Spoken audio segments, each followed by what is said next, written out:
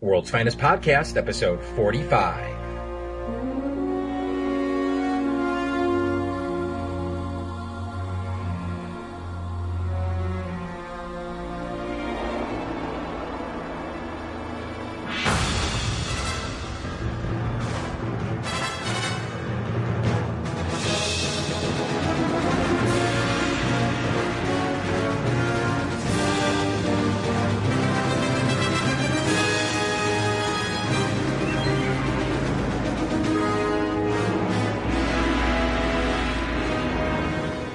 As always, I'm Michael Sims, and with me is James Doe. How are you, sir? Doing very, very well, as I have been quite for about the last month or so. That's very good to hear.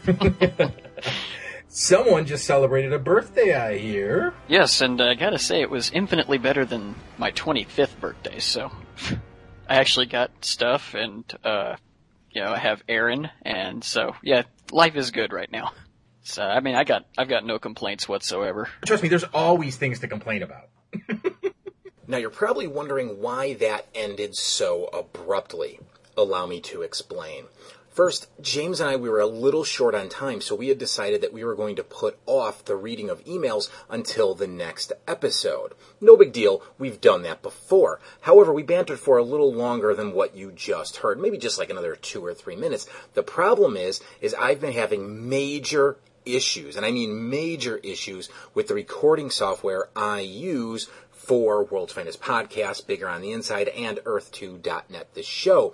So those extra 2 or 3 minutes that James and I recorded were very corrupted. It sounded like I was talking with my fist in my mouth. All of you can keep the jokes to yourself. Seriously, it sounded like I was talking like this the whole time, and that was just completely unusable, so I just scrapped it and decided to record this little bit explaining what happened, apologizing for the abrupt ending, and then we would all move along together to our reviews. It's some sort of cavern or cave, but what it really is a bizarre museum. A museum filled with mementos of a nearly forgotten crusade against crime. Its chief curator is this man. You know him as Batman, but he has another identity, one that I'll reveal tonight on The Inside Peak. Sway. But that's not all. You'll also see the face of Batman's mysterious friend, and you'll find out what part he played in Gotham's greatest secret. A once-in-a-lifetime event. Only here, only tonight. Hello? It's me. There's this thing on the web. I know. They've been running it twice an hour since before dawn. How did he... He planted a camera in the Batmobile. No. I just found it. Then it's my fault. It's all my fault. I always assumed I'd be found out sooner or later.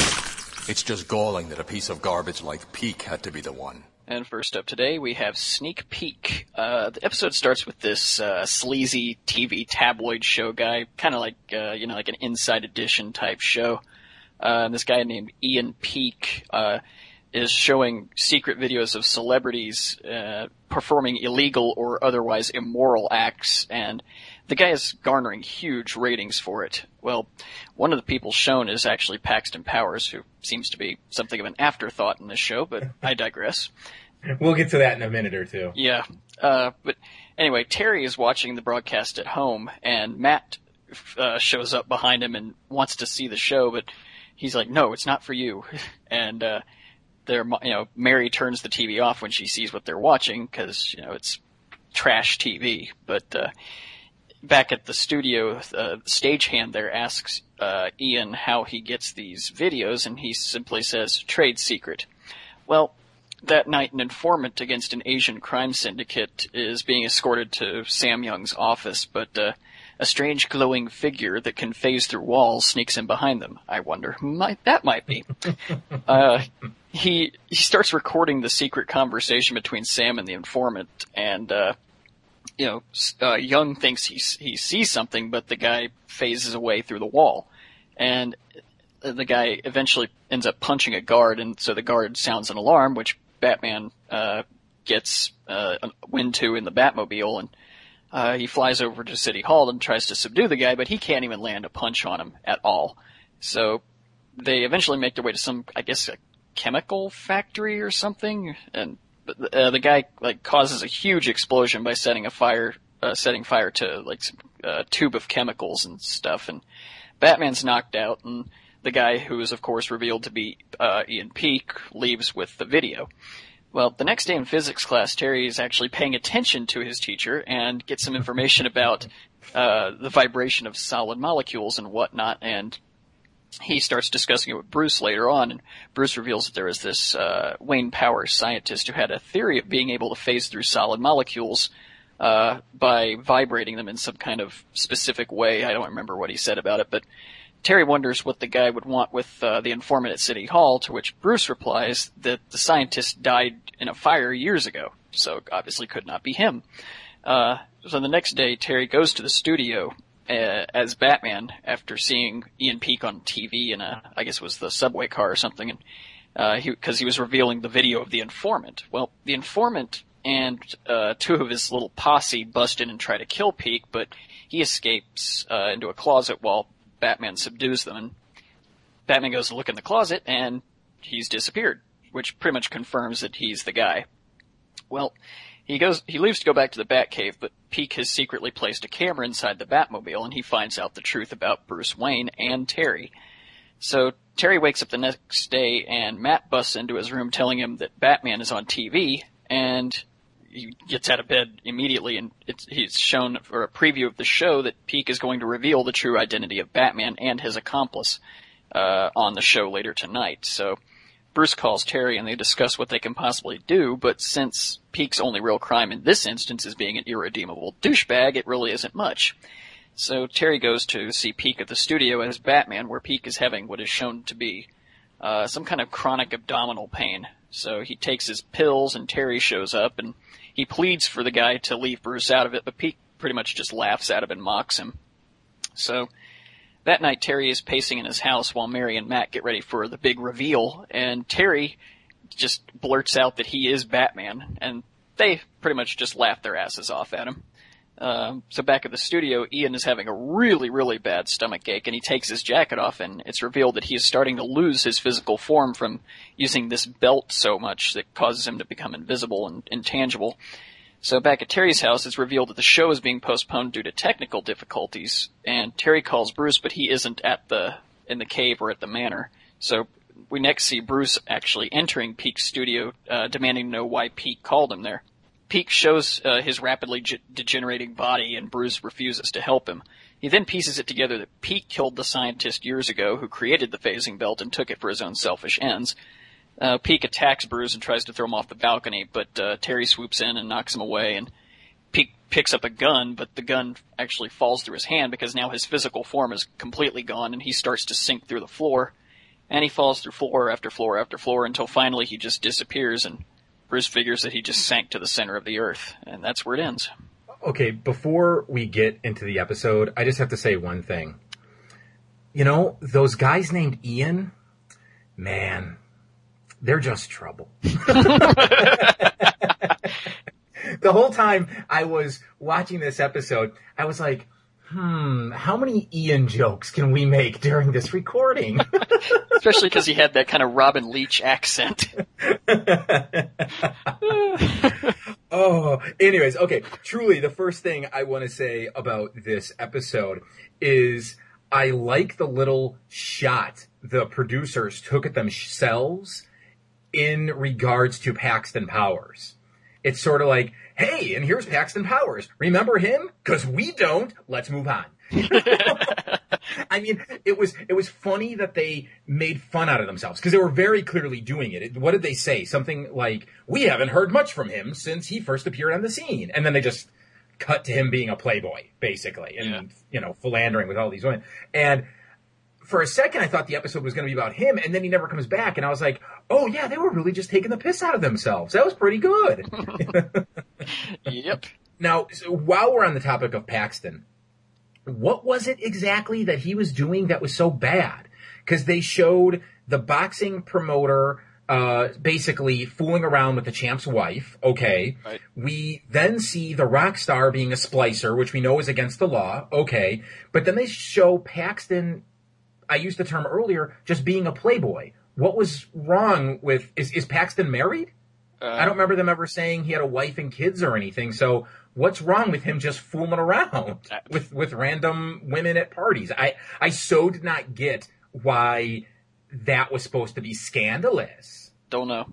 There might have been a piece of dialogue I missed, but there was, trust me, there was nothing. Really? There was nothing. It was seriously like, here's Paxton Powers. Remember him? Blah, blah, blah, blah. Look, he's flirting with the ladies. Oh no. That was it. Yeah, that was really it. I mean, I was trying to really remember if they had said he had a wife and kids, because then I would understand what they were getting at. Mm-hmm. But I don't remember them mentioning Paxton having a family when they introduced him the last time we saw him. Yeah, I don't think he does. So what are your thoughts about this one? There are parts of it I like, there are parts of it I don't like. I think I might be just giving this kind of an average grade. But I like that. One thing I did like was that Terry is using his teachers as a way to garner information that he can use as Batman. It kind of shows that he's maturing and getting used to the role. So mm-hmm. I dug that. But one thing I do have to ask is, Bruce refused to help somebody. I know the guy is an irredeemable douchebag, but that's Batman refusing to save somebody's life. Yeah, I'm right there with you. I mean, Bruce doesn't like this guy. He flat out says, I knew one day I'd be exposed. I just wish it wasn't at the hands of, what did he call Piece Ian? Of garbage. Yeah, he just didn't want it to be by someone like him. So when he shows up, Bruce doesn't know what to expect, and it turns out the guy's saying, help me, help me, help me. You understand why Bruce doesn't want to help him. But again, as you said, it's Bruce Wayne. This is the guy who's tried to save the Joker of all people. And he's not going to try to save this guy. It did seem a little out of character. I mean, some people might try to claim, this is a Bruce that's 40, 50 years older than the Bruce we're used to from BTAS and Gotham Knights and even Justice League. Maybe he's slightly changed his stance on helping people and killing, because Terry's had some questionable actions that Bruce hasn't really called him on, correct? Yeah. So maybe he's changed his stance on it a little, and he's starting to think maybe there are some people that just aren't worth saving. But they never outright state that, so we have to think Bruce is still in the same mentality that we know him to have. So, to shorten that down, yes, you're right, my friend. Glad we got around to that. Yes. But what about you, though? I mean, what do you think about this episode? This episode, for me, it's average at best, maybe a little below.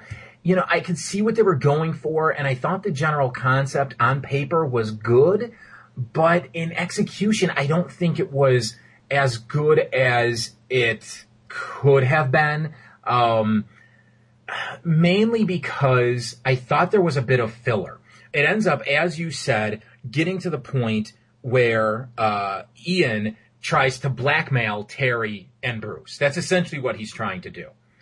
But he could have done it like 5 minutes before he did, because he puts the device, the camera, in the Batmobile, and that's how he gets the information on Terry and on Bruce, correct? Right. But if you remember, when Terry, as Batman, first encountered the invisible, intangible man before, he knew it was this Ian fellow, Terry got knocked out during that fire. He got thrown against a wall or something, and Ian just walked right past him.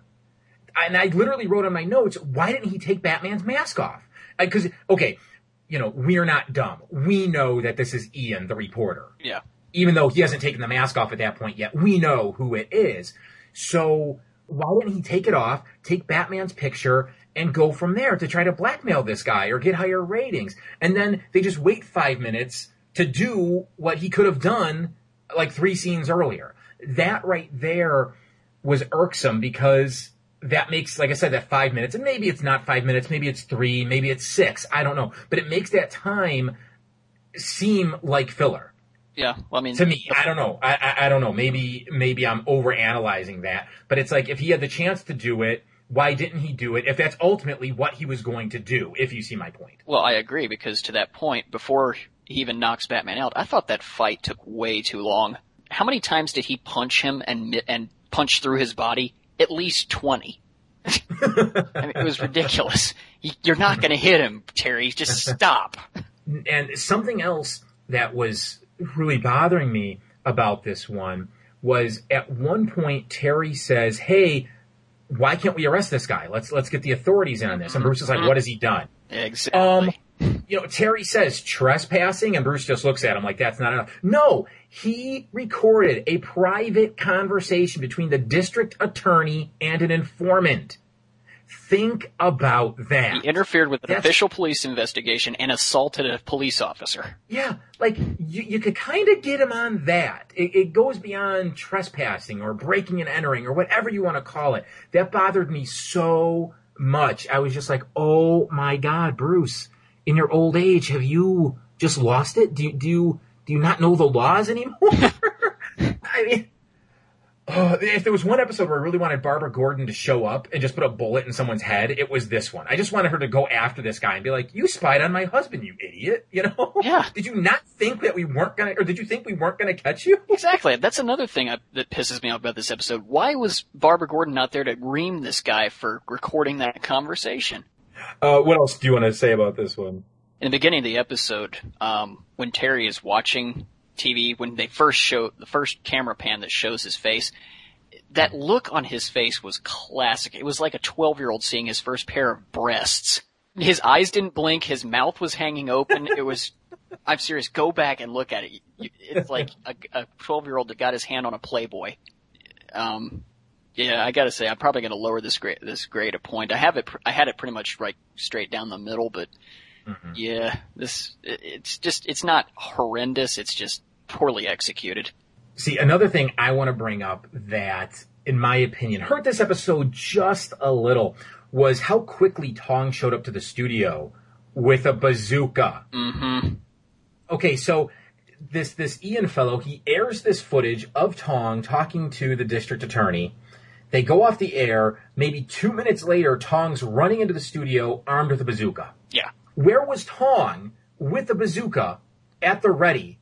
You know what I mean? Was he just walking down the street and happened to pass a television store that was airing, Inside Peak and, oh, here, look at this. Oh, let's go use this bazooka I've got strapped to my back to blow up Ian. I just seriously couldn't wrap my head around it. I mean, it was so stupid. If Ian would have been like walking out of the studio and it was like a drive-by bazooka-ing, then I could have like accepted it. But he runs into the studio with a big bazooka. It was sort of like last time when that guy pulled that bazooka out of his jacket. Yeah. Like, how are you hiding that in there? It should be noted the guy's name was Jimmy Lin, not Tong. Tong was the name of the group that he was testifying in. Dang. Sorry. That's right. I forgot about Whoops, that. Sorry. There was one other flub that I wanted to bring up that actually is a mistake, I believe, but in the grand scheme of things can be justified.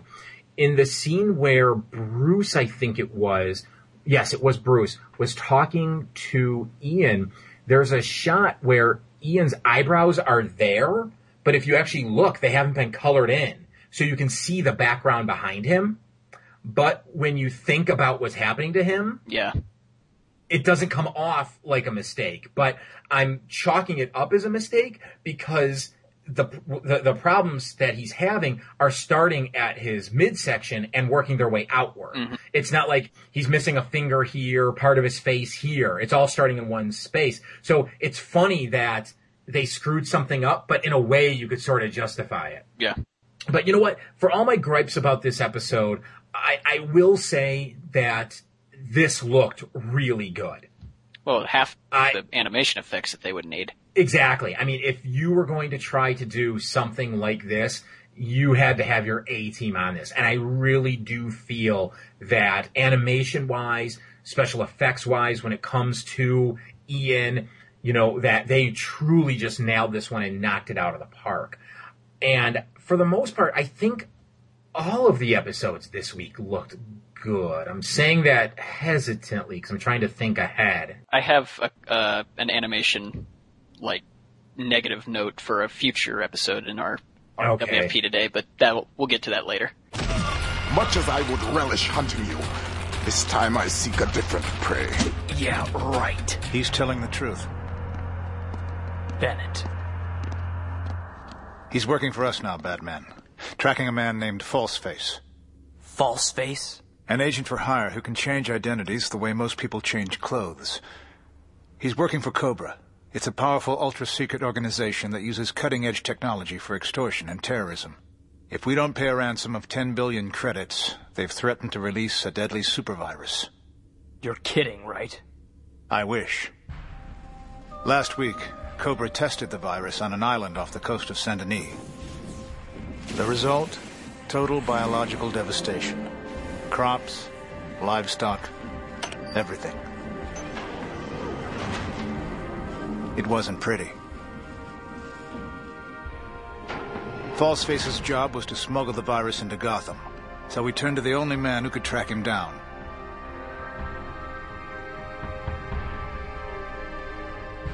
The Stalker agreed to help us. Unfortunately, we were too late. By the time I picked up his trail, Falseface had passed the virus container off to a high school student. Time is running out. If we can't find Falseface in the next hour, we're going to have 12 million people in a hot zone.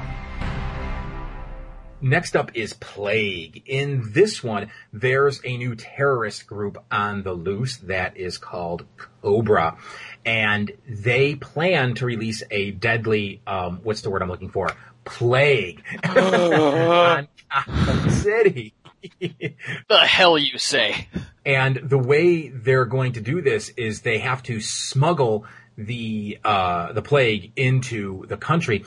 And they've conveniently done so by sneaking it into Nelson's bag when Nelson is coming back from like Cancun or the Bahamas or wherever he's coming from. He goes through customs. They check his bag. The security guy pulls out the vial and he's like, "What's this?" And Nelson's like, "I don't know. Someone must have put it in my bag while I was taking a shit." And the guy's like, "You left your bag unattended?" And Nelson's like, "Come on, the stall was small, dude. What was I supposed to do?"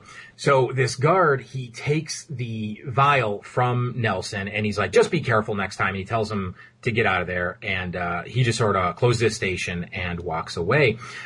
Meanwhile, Nelson meets up with Terry, Dana, and was it Blade? No, it's Chelsea. Chelsea, that's right. And they're all hanging out and they're leaving the airport. And while they're heading down the steps, who should jump them but the should-be-dead Stalker?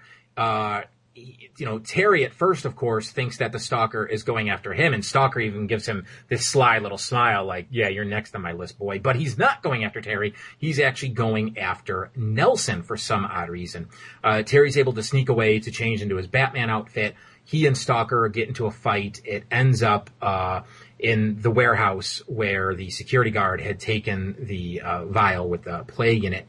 And, they're all fighting. This is all going on. And Stalker's all like, "Look, as much as I want to hunt you, I'm not actually here to kill you. I'm here to stop a deadly plague." Terry's not having it. And it turns out that Stalker is telling the truth, and Terry finds this out because the weather wizard, Bennett, shows up. This time without his glasses and not searching for Zeta. And he says, no, he's telling the truth. And Bennett fills Terry in on the situation, that being that Cobra wants to destroy Gotham with this small vial. And they said, Bennett says the only way we could find this guy Falseface who can change his identity was to hire the best tracker in the world, and that was Stalker. So basically they let him out of jail. So from that point, Stalker and Batman have to team up. There's a real uneasy alliance between the two to track down not only Cobra, but also Falseface and try to stop this plague. So, thoughts on this one? I like this episode. And that's just a thing with me. I generally like it when arch nemeses are forced to team up, and I don't think this one disappointed. I thought there were some really good action sequences. Like the animation was awesome. And I tell you the truth, I don't have many notes, and most of my notes are just kind of like, that was kind of funny, or, oh, did you notice that kind of notes? The first one being, how the fuck did Nelson survive that fall? We didn't say exactly what Stalker did to him. I shouldn't say we, I should say I. He's got his bow staff, and he's got Nelson captured, by the shirt, yeah. Right, and he's climbed up to the top of the building with him, and he's got him at the end of this bow, And Nelson's like, I don't know what you're talking about. I don't know what you're talking about. What plague? What plague? And the Stalker, like, pulls his bow back, and Nelson falls several stories into a car, and is just like, I'm okay. I'm okay.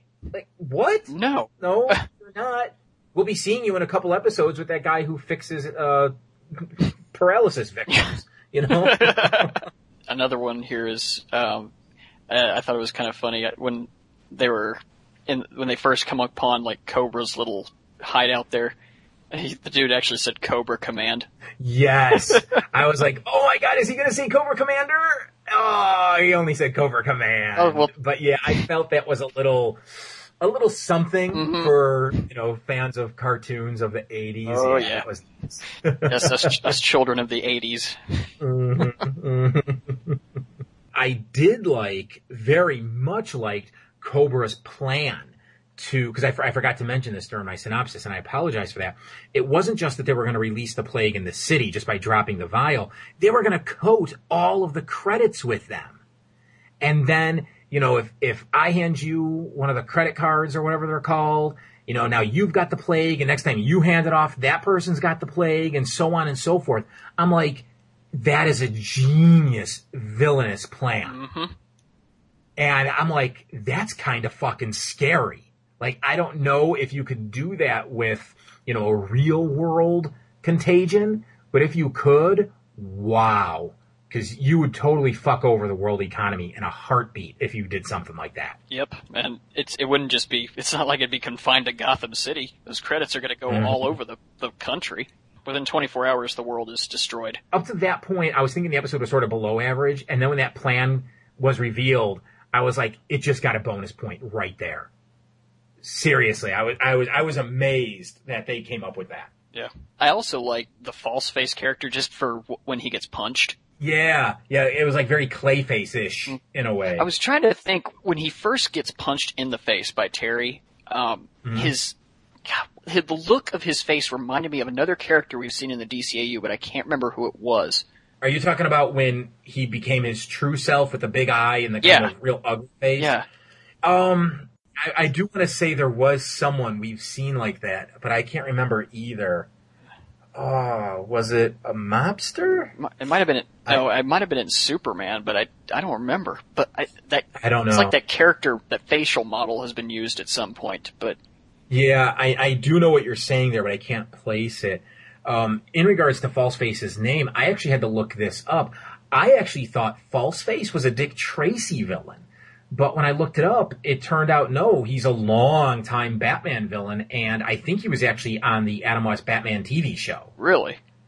Yeah. I don't think he had Clayface-like morphing powers. I think he just wore masks or something, sort of like Spider-Man's chameleon villain. But yeah, Falseface, it really just seemed like Dick Tracy to me. And when I looked it up, I was like, oh, no, that's a Batman guy. I mean, it was created by Bill Finger, the sadly uncredited co-creator of Batman. So, yeah, it's a Batman guy. Mm-hmm. Did you notice, like, when they first, they being Batman and Stalker first they start fighting the people in the Cobra hideout, when Stalker hurls his spear, it looks like it pierces that guy right through the chest. Oh, no, I didn't notice that, did it? When I was watching, I was like, holy shit, he threw that through that guy's chest. But no, it was just through his gun. But the way everything was positioned, it was like, holy shit, he just impaled that guy. Oh, is that when, didn't he throw his spear at someone and the gun exploded? Yeah, that's what happened. Is that the scene? Yeah. It just looked like he threw it right through the guy's heart. and with Stalker, he probably would. Yeah, hell, if the gun blew up in his hand, he might not have walked away anyways. Mm-hmm. Yeah, I think what it boils down to with this one is, even though it looked really good, and I liked what they did with the Stalker, and I love the villainous plan, it lacked the tension that a story like this should have. It's not just Gotham that's going to be infected, it is the whole world. There's this huge terrorist plot, this plague. Oh my God, are we going to find this guy who can change his face? Can we stop the terrorist group at the same time?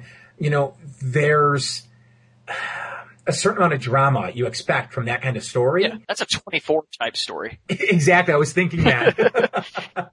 Okay, James, I don't know if you have watched 24. I myself have only watched one season, the previous season, the 6th season. And even though I was liking the show, it did feel padded, like in the middle. Like, this didn't need to be 24 hours. This could have been like 12. And I felt like this episode was one of the episodes in the middle of 24, where I see what they're going for. I get the overall evil scheme. Yeah, it's cool, but let's get to the real action and the real drama, and let's have Jack Bauer Beyond show up. That's what I was hoping for. It just didn't have the tension that it should have. Turns out she's not stealing just any rubies. They're all part of a set she stole once before. And now that she's out of prison, she wants them back. So much for rehabilitation. Ma's very determined, and that makes her and her boys very dangerous. Your ride's on its way. I'll meet it on the roof. Blade. Here, you take him. Blade, you can't just... I didn't realize how much it cried. Besides, I have a date with Jurgen tonight. We can't exactly take the thing along, can we? But I had it all day, and I've got something important to do. I don't care. And next up today is the Egg Baby. In this episode, we see this very large woman and her very inbred-looking sons breaking into this mansion to steal Ruby from the safe. Well, the next day, Bruce reveals to Terry that it's Mother Mayhem, and that she apparently only steals certain rubies and absolutely nothing else.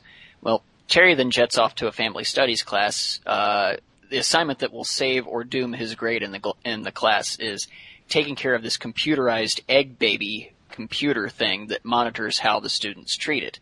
For example, if it's dropped on the ground, you fail instantly. Well, Blade and Terry are randomly paired up, and Blade makes Terry take care of the thing even though it was her turn to take it for the night. Well, this means that Terry has to take the thing along with him as Batman. So he quietly monitors Mother Mayhem and her boys on the edge of this building until the Egg Baby cries and alerts them to his presence. Well, the huge dumb guy attacks Batman, but he manages to fend him off and keep the Egg Baby safe. So the next day, Blade again refuses to take the Egg Baby, while all the other couples are quite happy with their babies. I think Howard and Dana got paired up, and then Max and Nelson got teamed up, and they're actually, yeah. Yeah, we'll get to that in a few minutes. Yeah. Well, anyway, Bruce is none too pleased about this Egg Baby thing, but he won't take care of it long enough for Terry to go stop Mother Mayhem. So again, he has to go out as Batman to stop them, holding on to the Egg Baby, and he has to go to a museum to stop them this time. So he leaves the Egg Baby on the roof while he fights the three of them, but they knock him out, and they get to the roof and take off with the Egg Baby in tow because the thing that Terry hid it in was actually their car, their flying car in disguise. So they escape, and Bruce tells Terry that because the Egg Baby is a computer, he can use the Batmobile to track it. And he does so, and he finds the group about to drop it out of a window because it won't stop crying. Oh, God. Terry saves it and stops them and saves the day, and the next day he gets an A in the class because his baby was stimulated the most and had the most fun. Well, and Terry is embarrassed because Dana looks at him and she wants some bad. Oh, God. I love this episode. I'm sorry. Oh, I knew it. Okay, let me just say, I don't hate this episode. I hate the idea of this episode. I think this episode was executed much better than it had any right to be. There's those episodes that look great on paper, and then when you actually animate them and get them out there, they kind of fail. Mm-hmm. This is the exact opposite. On paper, this had no right to succeed, but when you watch it, you kind of can't help but smirk. Yeah. And maybe chuckle at a few points. That doesn't mean I'm going to give this one a favorable grade. It just means the grade isn't as low as it was going to be. There were a couple of points where I was sitting there with my arms crossed like, I don't want to like this one. Oh, shit, that was a little funny. No, I don't want to like this one. Oh God, I just laughed. You know, it was one of those ones. Well, see, this is a good comedy episode, I think. You know, because we've always discussed where they have these episodes just thrown in the middle of a season where they don't take anything seriously. They just want to have fun with an episode, like a Mixie's Pixelated, or you know, the episode where Batman has to sing in front of the crowd because Cersei forces him to. You know, stuff like that. This Little Piggy. Right? Thank you. Yeah, stuff like that. And I think this one succeeded in every way, really. I think this kind of episode was needed because of the episode that we have coming up next. Yeah. Talking about April Moon, right? Yeah.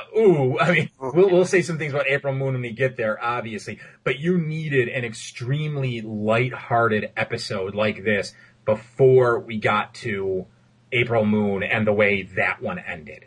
Yeah, I mean, this episode won an Emmy Award, so, I mean... Yeah. As weird as that might be, I mean, I can't disagree with that because I think it was a really fun episode. And it was funny because I hadn't seen this episode, and Erin and I were talking about it, and she loves this episode too because of how bizarre it is.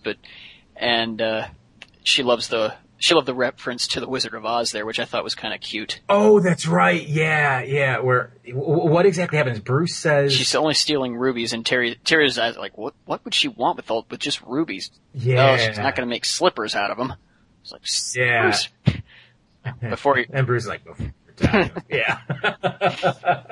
There's just so many priceless moments in this episode. Yeah, you keep talking about this one because here's the thing. I don't want it to come across like I hate this episode. So I'm a little reluctant to say much about it. You know, it's just, I don't know. It's fun, but there's a part of me that doesn't want to like it. You know what I'm saying? And as we're talking about it, just hearing you say little things, it's like I can feel my score going up, and I'm like, no, I don't want this to happen. If I didn't know any better, I'd swear that you were coming across like this was a Tim Burton directed episode or something. No, not quite. But I mean, I'm going to rattle off several moments that I loved in this episode. Terry, is there something you need to tell me? No, Bruce, I did not father a child. Yeah, Melanie comes back. Yeah, there's something I need to tell you, Terry. He's called the Two of Spades. Oh, Jesus. I do have to ask something here. And this isn't just directed at you, James. This is directed to everybody who listens to World's Finest Podcast. Literally, I want an email from every listener. I want thousands of emails, okay? Do high schools really do this?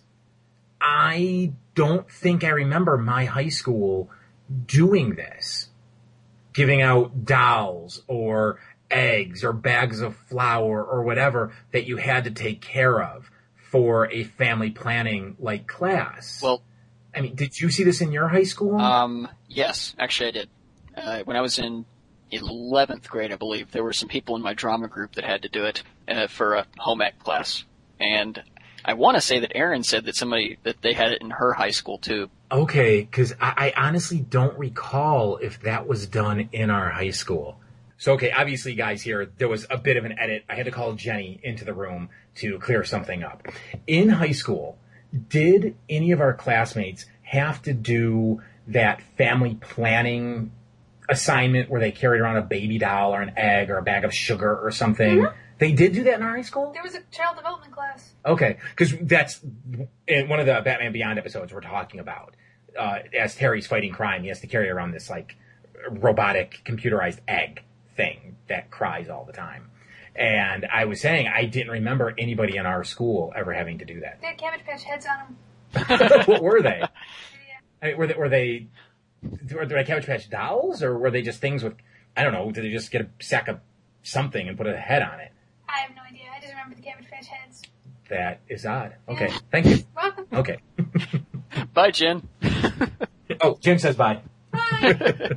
Okay, well, I guess that clears that up. I just don't remember a lot of high school, I guess. Oh, well. Speaking of the egg baby itself, I'm sorry, I love the facial expressions on that thing. Every scene they're in, especially when the big oaf is sneaking up on Batman and it goes, oh! Yeah, it saves him twice, doesn't it? When the big oaf is doing it, and when what was her name, Ma Mayhem, at the end was sneaking up on him. I think the baby makes a face then too that Terry sees. Yeah.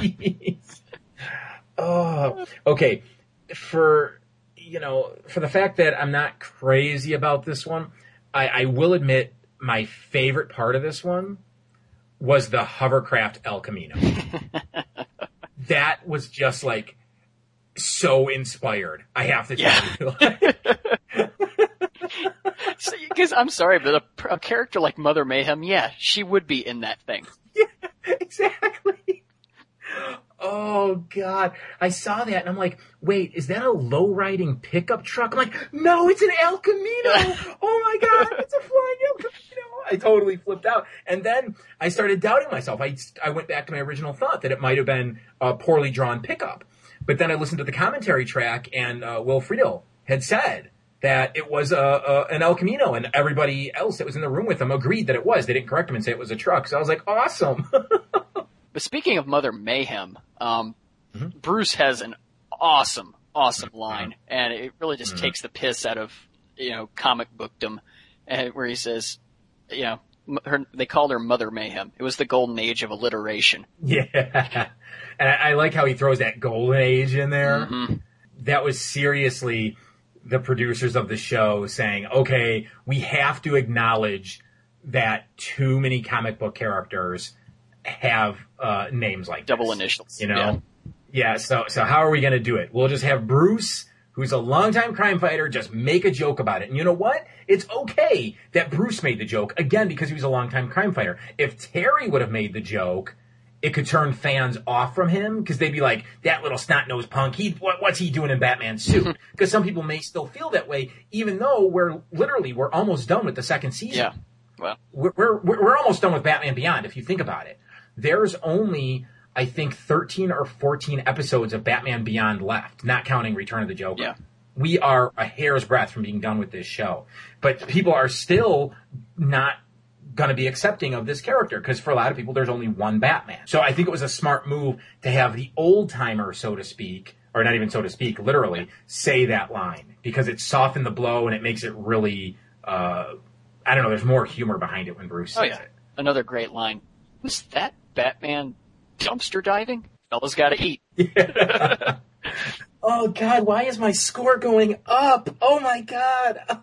I love this.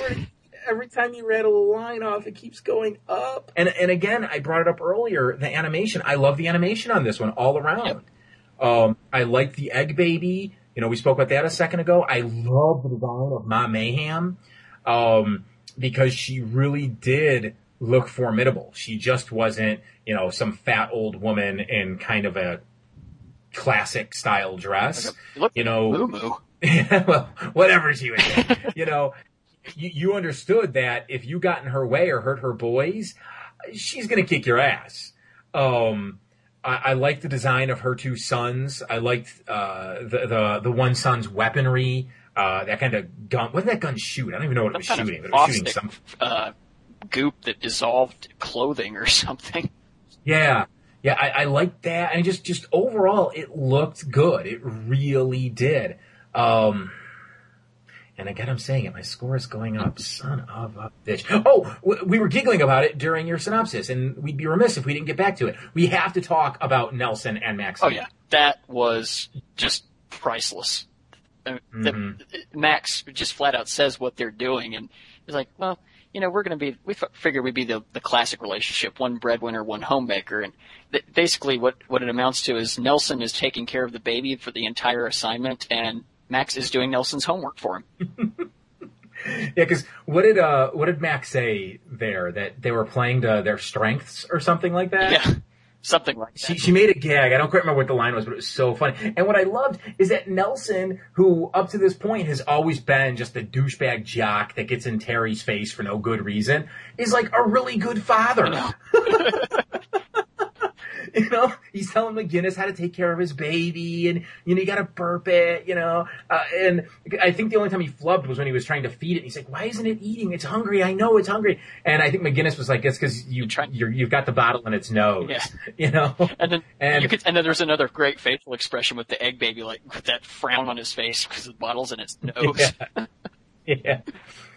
So just seeing Nelson really softened and just played the complete opposite that we're used to seeing him. You know, that and damn it! Oh, just I'm telling you, accept it already, man. I don't want to. I have to mention this. Terry can stop 2 trucks going in opposite directions at the same time with his arms, but he struggles to keep Mom Mayhem from plummeting to her death. 400 pounds plus inertia? I don't know. Well, you got the inertia of 2 trucks going the opposite directions, ripping at your shoulders, so... Yeah, I thought it was pretty funny, if nothing else. I'm not even, like, counting off for it. I just think it's really funny. Maybe they're saying that Mom Mayhem weighs a metric ton. Oh, you got a point there. I guess I have to go back to Dana. She wants Terry's babies. Twice in this episode, they just facial expressions. She shows that she wants to have some sex and she wants to get pregnant. You know, and that's a little disappointing if you want the truth, because we barely get Dana to begin with in this show. And I don't just mean this episode. I mean the show in general. Mm-hmm. I've said it before. In the few episodes she's been in, we've seen more of Max than we have of Dana, and Dana's been in more episodes, technically speaking. Mm-hmm. Okay, it's just Max has gotten more screen time in the episode she's been in. So now, when we get Dana, she hems and haws on whether she wants to be with Terry or not. Terry treats her like a piece of garbage. He really does. He does care for her, but he's ditching her left and right. And then, when they try to give her a little characterization, what characterization do they give her? I want to be a mommy! That, I hate that. I hate that. Give her more than that. But that said, I did like the facial expression they drew on her when she looked at Terry, like, hey, later tonight? No need for condoms.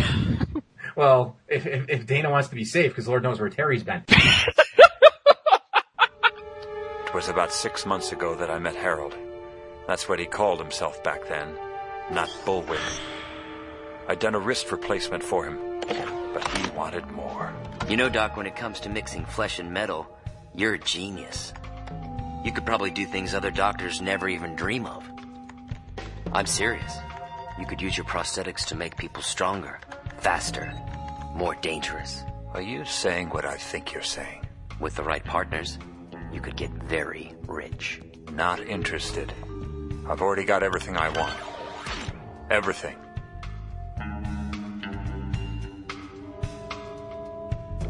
About a week later, I came back late from an emergency call. April? April?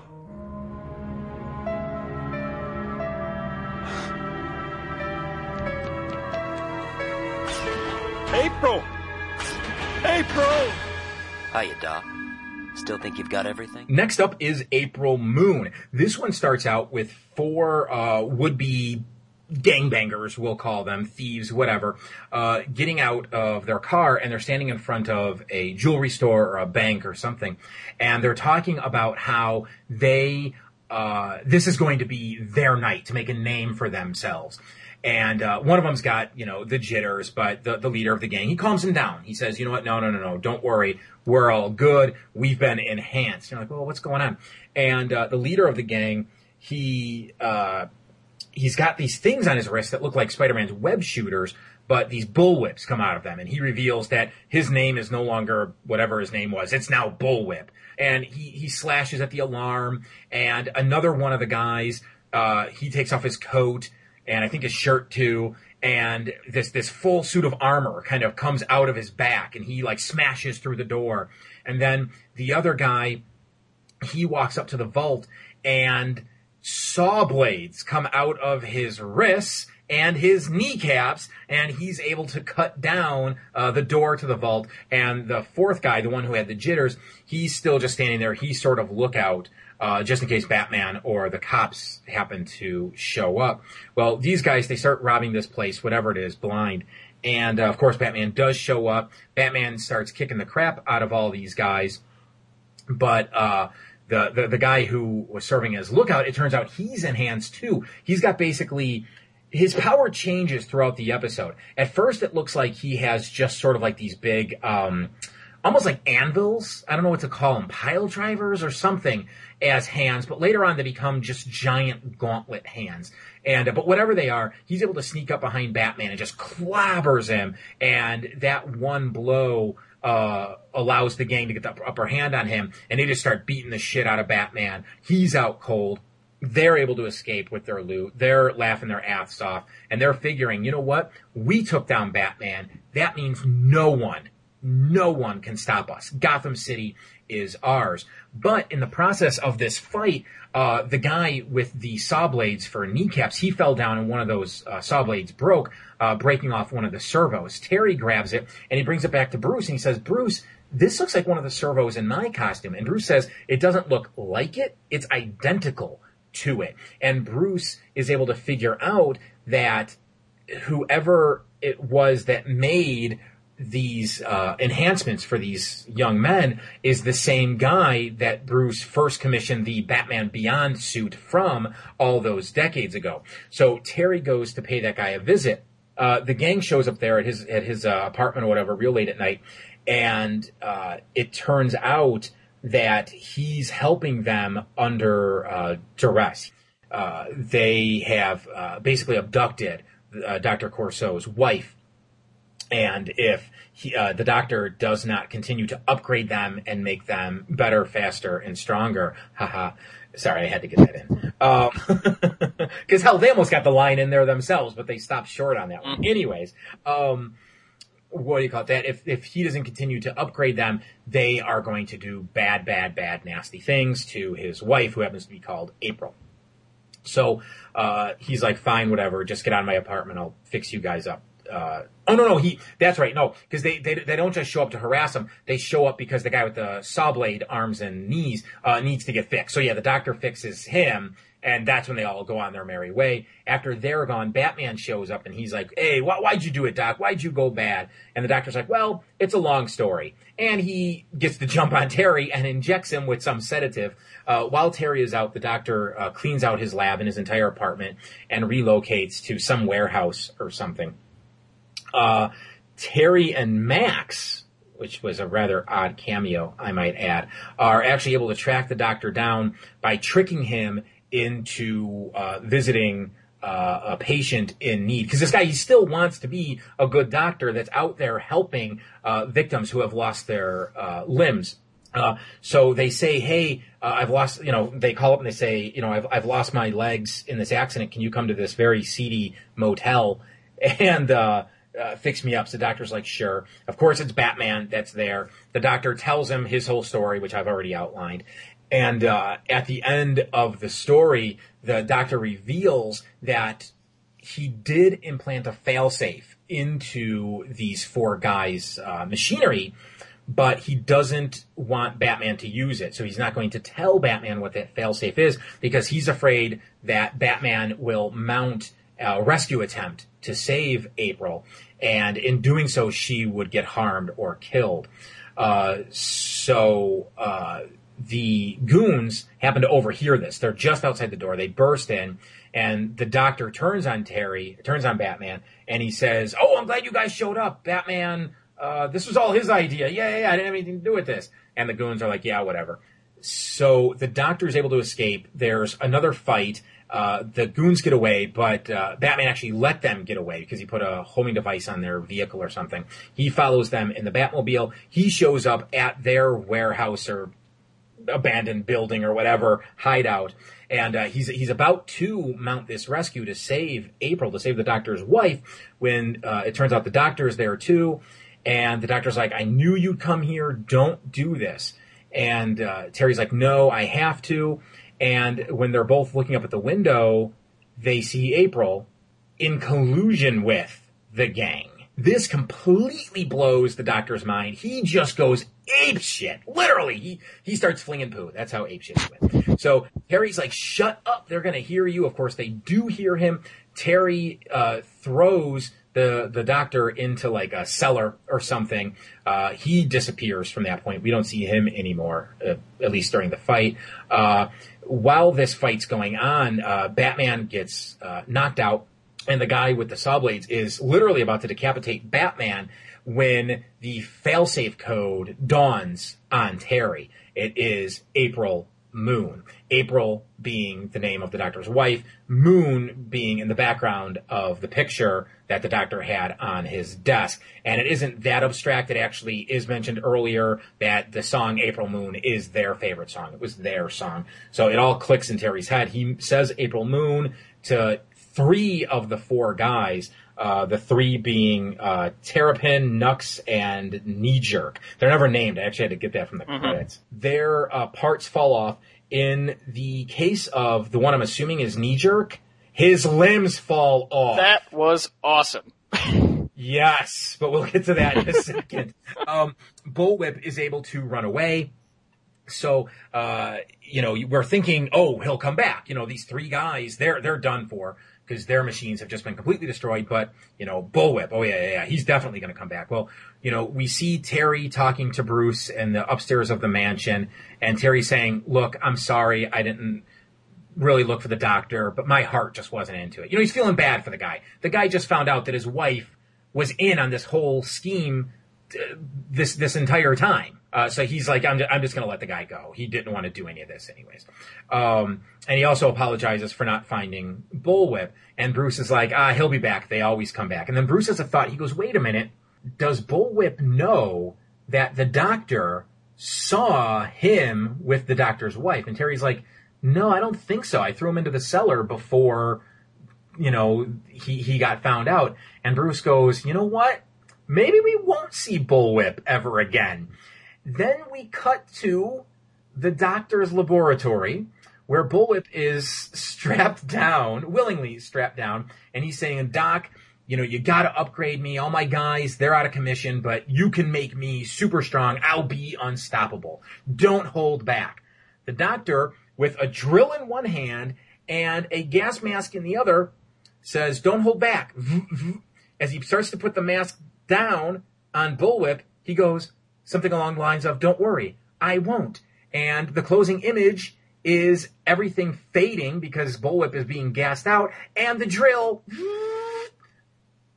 coming towards us / Bullwhip. Wow! Oh, yeah.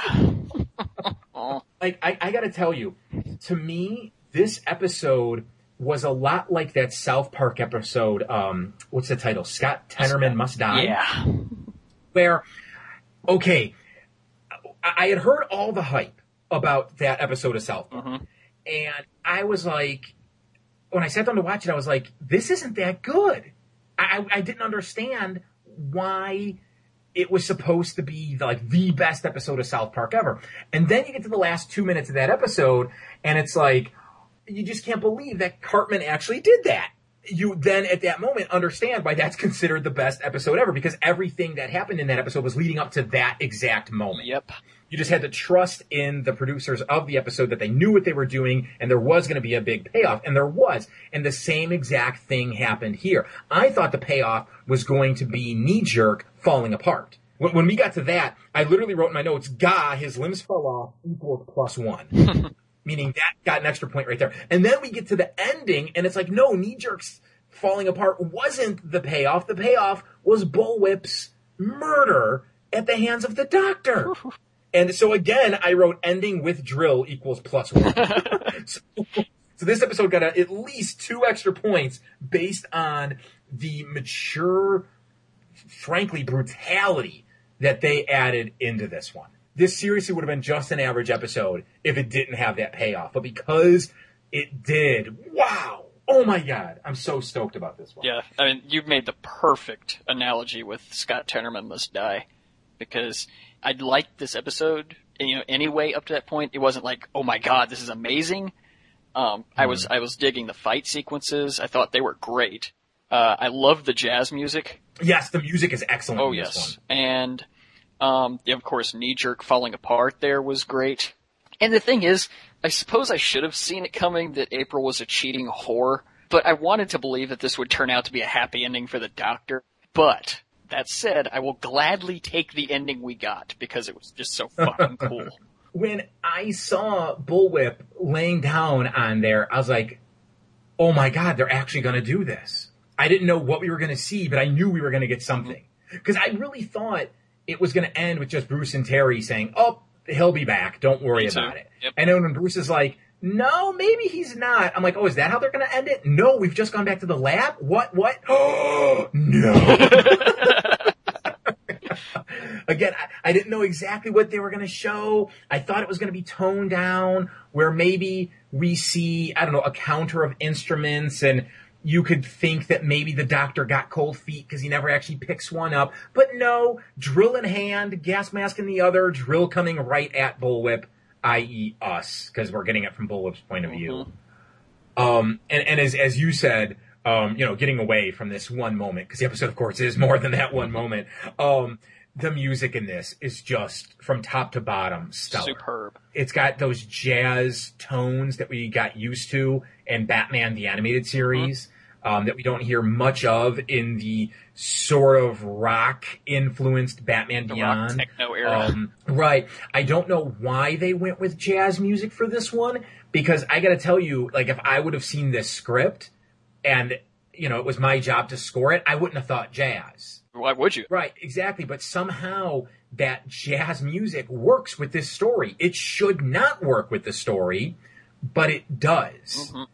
This is one of those ones where I really could just watch it over and over and over again. I don't think it's a perfect 10, but I would still sit down and watch Almost Got 'Em and then this one back to back over and over.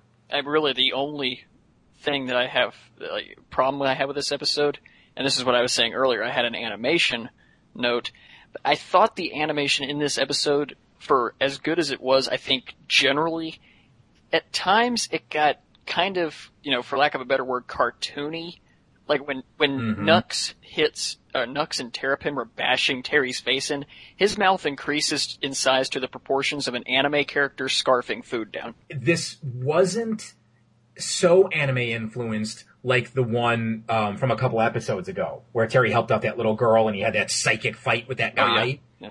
It wasn't like that, but there were just little hints of it, like you said, when Terry was getting hit. And that was a little weird for an episode that didn't need that kind of over-exaggeration. I have to wonder why it was there, why they signed off on that, why they storyboarded it that way. I don't think it hurts the episode, but you do look at it and it still feels a bit out of place. I noticed another flub. The operation that Terry claims he needs is supposed to take place at the West End Inn. But there's one shot when everybody's piling out of the building after the big fight in there, where the sign changed from West End Inn to West End. The I in in and the D at the end of end got transposed. I did not even notice that. So that. it's ENI, DNN. It's a blink and you miss it thing. I just happened to not blink at that exact moment. Wow. I got lucky and I caught it. And the next time we see the sign, the I and the D are in their proper place. It's if you ever go back to this one, it's kind of this tilted shot, and it's when they're all coming out of the building. So just look for that moment, and you'll surely see it. Yeah. And I would also like to say with this one, I thought the knee saw blades was a bit much. Yeah, that's my other question. Is like, what possible use could you have for that? Yeah, I mean, I understand having the ones coming out of the wrist. That's sort of Wolverine-ish. Okay, I get that. But the knees, I don't know, it just seemed excessive, really. But then again, I guess if you're a young thug and you're trying to enhance yourself and you blackmail some guy into doing it, go all out, I guess, Just seems like it would backfire on you at some point, like it did twice. And it did, because, he fell down and it broke. So anytime he falls down, those things are going to snap because it snapped rather easily. I really do believe what happened is that they came up with the image of him falling apart at the end, and they decided that means he had to have been completely without limbs. No legs, no arms. So they said, okay, that means his arms and his legs are robotic. So if we're going to give him these, saw blade arm things, let's give him saw blade knee things too. Yeah, that's the only way I can understand what they were going for. I severed the computer link when I lost contact with you. Did you get all the files? Uh-huh. And every one of Payback's attacks is linked to kids at the center. Each victim was a patient's parent, teacher, boss. The people kids gripe about. So Payback's attacking whoever gets ratted on in that room. But these patients aren't all in one group. So our suspect has to be someone who has access to every session. I'm so ahead of you. Bring up a guy named Howard Lewis. The center keeps vid discs of the sessions. And this guy's a librarian. He's got the access. But what about a motive? He acts like a kid himself. Maybe he's decided to be their protector. Why rule out Dr. Stanton? He's got access too. You taught me to follow my gut. Be careful. Your gut's still young. And lastly up today is Payback. In this one, it starts off with this department store, and the manager there is forcing one of his workers, some high school kid named Drew, to stay and work more hours, pretty much against his will. And so suddenly this tall guy wearing an executioner robe type thing, calling himself Payback, walks in and tries to kill the manager for treating his young workers like garbage. Yeah, it is what it is. And so anyway, Batman flies in and battles the guy, and eventually Payback escapes. Well, Terry and Bruce discuss the guy, and I can't remember how it comes about, but Terry decides to attend a group therapy session thing. Oh, it's because Bruce is doing some detective work, and it's revealed that this wasn't Payback's first assault. It's established that he's been doing this for a little while now, and Bruce starts connecting that all of these kids, like two of the kids, not all of them, but two of the kids, I think those are all of the kids, that have been saved by Payback, all attend this group meeting. Okay. So there has to be a connection there. So Terry decides to go to attend that group session to get some clues or whatnot, and he starts walking around with the head doctor of the facility, and they come to this room where this really tall guy is playing with the doctor's son in some kind of virtual reality game. Well, Terry is immediately convinced that the guy is Payback, so when he finally loses the doctor later, he goes to a nearby computer to transfer information from the place to the Bat computer. Well, somebody knocks out Terry from behind, and later he wakes up and the tall guy and the doctor ask him what happened and why he was in that room. Well, Terry bullshits them and manages to convince them or something, and later in the cave, Bruce and Terry discuss the place, and Terry, again, he's convinced that the tall guy, Howard, is Payback.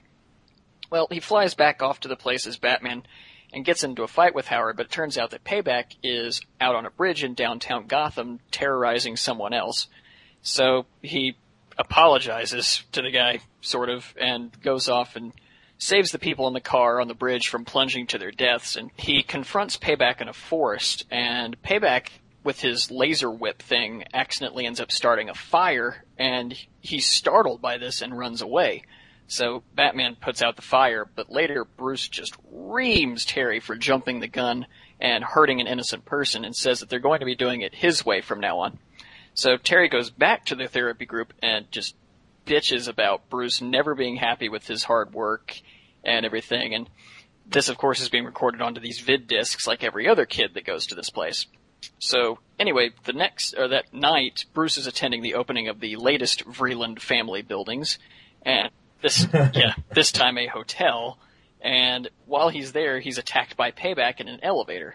So Terry intervenes and saves Bruce and ends up kinda sorta stopping Payback, but not really, because Payback ends up causing himself to fall off the 20th floor or so of the hotel.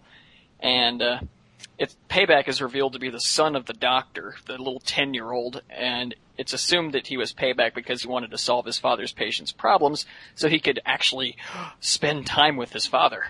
So Bruce and Terry leave, but as they're leaving, Bruce asks Terry what he said in that therapy session to get payback. So angry at Bruce, noting that it must have been some kind of performance. Well, Terry says, "Who said anything about performing?" Which Bruce is kind of taken aback by. What I want to say about this one is the child's thinking seemed true, if you want my honest opinion. The whole idea that if I solve Daddy's problems, or if I solve Daddy's patient's problems, he then won't have to spend time with them and he can spend time with me. I don't know, that seemed like something I could see a child thinking in their own way. It wasn't an overly complex scheme that he came up with. It's, I want to spend time with Daddy. How can I do that?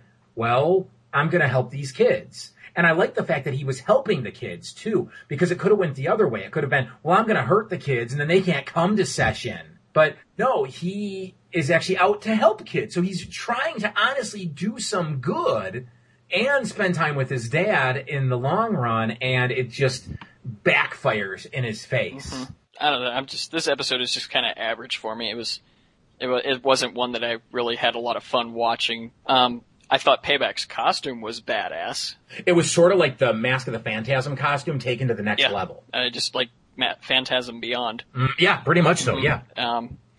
And I did like that little hint that they gave to Payback's identity with when he started the fire in the forest and he was running away from it. Because, you think about it, what little kid isn't afraid of starting a fire? And, if they accidentally do start a fire, they're scared shitless. They don't know what to do, so they just run. So I thought that was kind of neat that they threw that in there. I also liked, you have no idea what my nightmares are like. Oh, that was a genius exchange. And I love seeing Old Man Bruce still being a badass because he's standing in that elevator. All that shit starts happening. Everybody in the elevator is panicking. They're moving to the sides, trying to get out of the way of the piece of metal of the roof that's about to fall down. Bruce does not budge. Nope. And he just stares this son of a bitch in the face.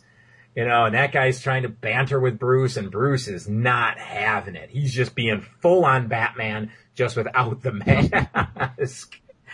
Oh, it was so good. I really want an Old Man Bruce show. Get rid of Terry, dump Max, get rid of all that. Let's just have Old Man Bruce. Did they ever explain how the doctor's son got that suit? We know how he got the laser whip because it was used to make those statues that Howard was making, but they never really explained how he got the suit. Yeah, if I recall, when we meet the son, there's a throwaway line that's something like, he's a genius in his own right, or he's very bright, or something like that. But I could be wrong, but I'm 99% sure that's in there. I like what this episode was doing in setting up really only two possibilities as to who Payback could be. That was the doctor who doesn't have the right physical frame, but it could still be him, or the guard. What was it? Not the guard, the librarian, Howard. Yeah, because that's what he was. He was a librarian, right? Yeah.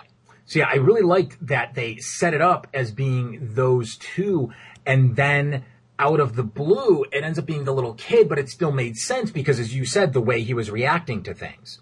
But in all honesty, I didn't think it was going to be the kid in a robotic suit. I thought it was going to be the kid controlling some sort of robot, because when we first see him, he's playing a virtual reality video game. So I thought, oh, okay, maybe he's adapted the technology to control, I don't know, some robot he's gotten his hands on. I don't even know how, he got the robot, just like I don't know where he got the suit. But that's where I thought they were going. And then they didn't go there, so I just accepted that he built it, or I don't know. Well, I'm glad they didn't, because that would have been way too much like Willy. Oh yeah, with the golem. Yeah. I should say that for all the praise I'm giving this episode, I don't think it's great. I think it's a little better than average. Like I said, I like the red herrings. I like the kid's reasoning. I liked Bruce being Bruce. But this is another one that I just felt didn't have the tension it should have had. Until the very, very end, with Terry. Yeah, that's it. And I don't know. It's like when this show started, all the episodes had that X factor that made them great, you know? And as we've gotten further along, even the ones that are average or a little above average, you know, they're still watchable, but they're missing something. And that makes me sad. I will say, though, that there was a bit of background dialogue, and I don't know if you picked up on this, that literally made me laugh out loud. After Payback has destroyed the elevator, and he lets everybody out of the elevator just so he can assassinate Bruce, one of the characters says, "No more charity events. They're too dangerous." Ain't that the truth? Yeah, it's like, you know what? That guy's got a point. When you think about it, you can't go to a charity event in Gotham without having someone plant a bomb or Joker gas you or put a riddle in your face. Oh, man. I think the only other note I have is, and this is just from the very beginning of the episode, I mean, they've already established that all this, you know, in the Gotham future, they do money with credits, credit cards, but there was regular cash in the cash register. Oh, yeah, there was, wasn't there? Yeah, I just thought it was kind of weird. It's not something I'm counting the episode off for or anything. Huh, nice catch there. Because it's something I saw, but it didn't register. No pun intended. And this is actually something I have to count off the episode for. When Terry is fighting Howard, and he looks on the TV, and he sees Payback, he's pounding on the roof of that car. If he's got this laser whip, why doesn't he just slice the roof of the car off? Can you chalk it up to him being a kid? I don't know. And not thinking straight? I don't know. You know, not really because he does it repeatedly. He repeatedly pounds on it. It's like he pounds it on the TV, and then later on, he's still pounding on it. Come on. He's been flinging that laser whip around like nobody's business, and now he's not? Why? Okay, I guess I can give you that. Anyway, yes, that is my last note. Okay, do you just want to get to our scores then? Yeah, let's do that. Okay, sneak peek. What do you want to give this one? This one, I don't know if I want to grade it down the middle or give it an extra point, like to make it slightly above average, but no, I'm going to stick with a 5. That one is going to get a 4 from me. So how about Plague? Plague, I will give a 6. That one is going to get a 5. Uh-oh, the egg baby. This one gets a 9. A 9? Are you kidding me? Fuck no, I'm not kidding. That episode was hilarious. Wow. Okay, it's the Mixies pixelated of Batman Beyond. There you go. That's what I'm going to declare it. You know, originally I gave this one a 4. And throughout the course of our discussion, I've boosted this up to a 6. Is that too high? Is that too low? I don't know at this point. All I know for sure is that when we do our Batman Beyond revisit, I'll be talking about this one again. Anyways, April Moon. For completely different reasons, this one also gets a 9. That one is going to get an 8 from me. And Payback. Payback, I'll give a 4. That one gets a 6. And when I went back to the cellar, the doctor was gone. I guess I should have spent more time looking for him, but my heart wasn't in it. I understand. What about April and Bullwhip? Gone too. Both of them. They'll be back. They always come back. Tell me something, though. Does Bullwhip know that the doctor saw him with April? No way. By the time he came out of the townhouse, I'd already put the doctor in the cellar. Then maybe Bullwhip won't be coming back. Why do you say that? I sure am glad you didn't leave town, Doc. I couldn't. Oh yeah, April. Don't worry. She's doing fine. Can't wait to see you again. Uh-huh. You do this one last thing for me, and she's all yours. Uh-huh. But don't just repair me. Make me stronger. Less vulnerable, too. And don't hold back. Understand? I understand. No holding back. Feedback in the form of emails and MP3s can be sent to feedback@worldsfinestpodcast.com. That's feedback@worldsfinestpodcast.com. Next time on World's Finest Podcast, we'll discuss 5 more episodes from Batman Beyond. Those being Centuries of the Last Cosmos, Big Time, Untouchable, Where's Terry, and Ace in the Hole. For James Doe, I'm Michael David Sims saying thank you for listening to World's Finest Podcast.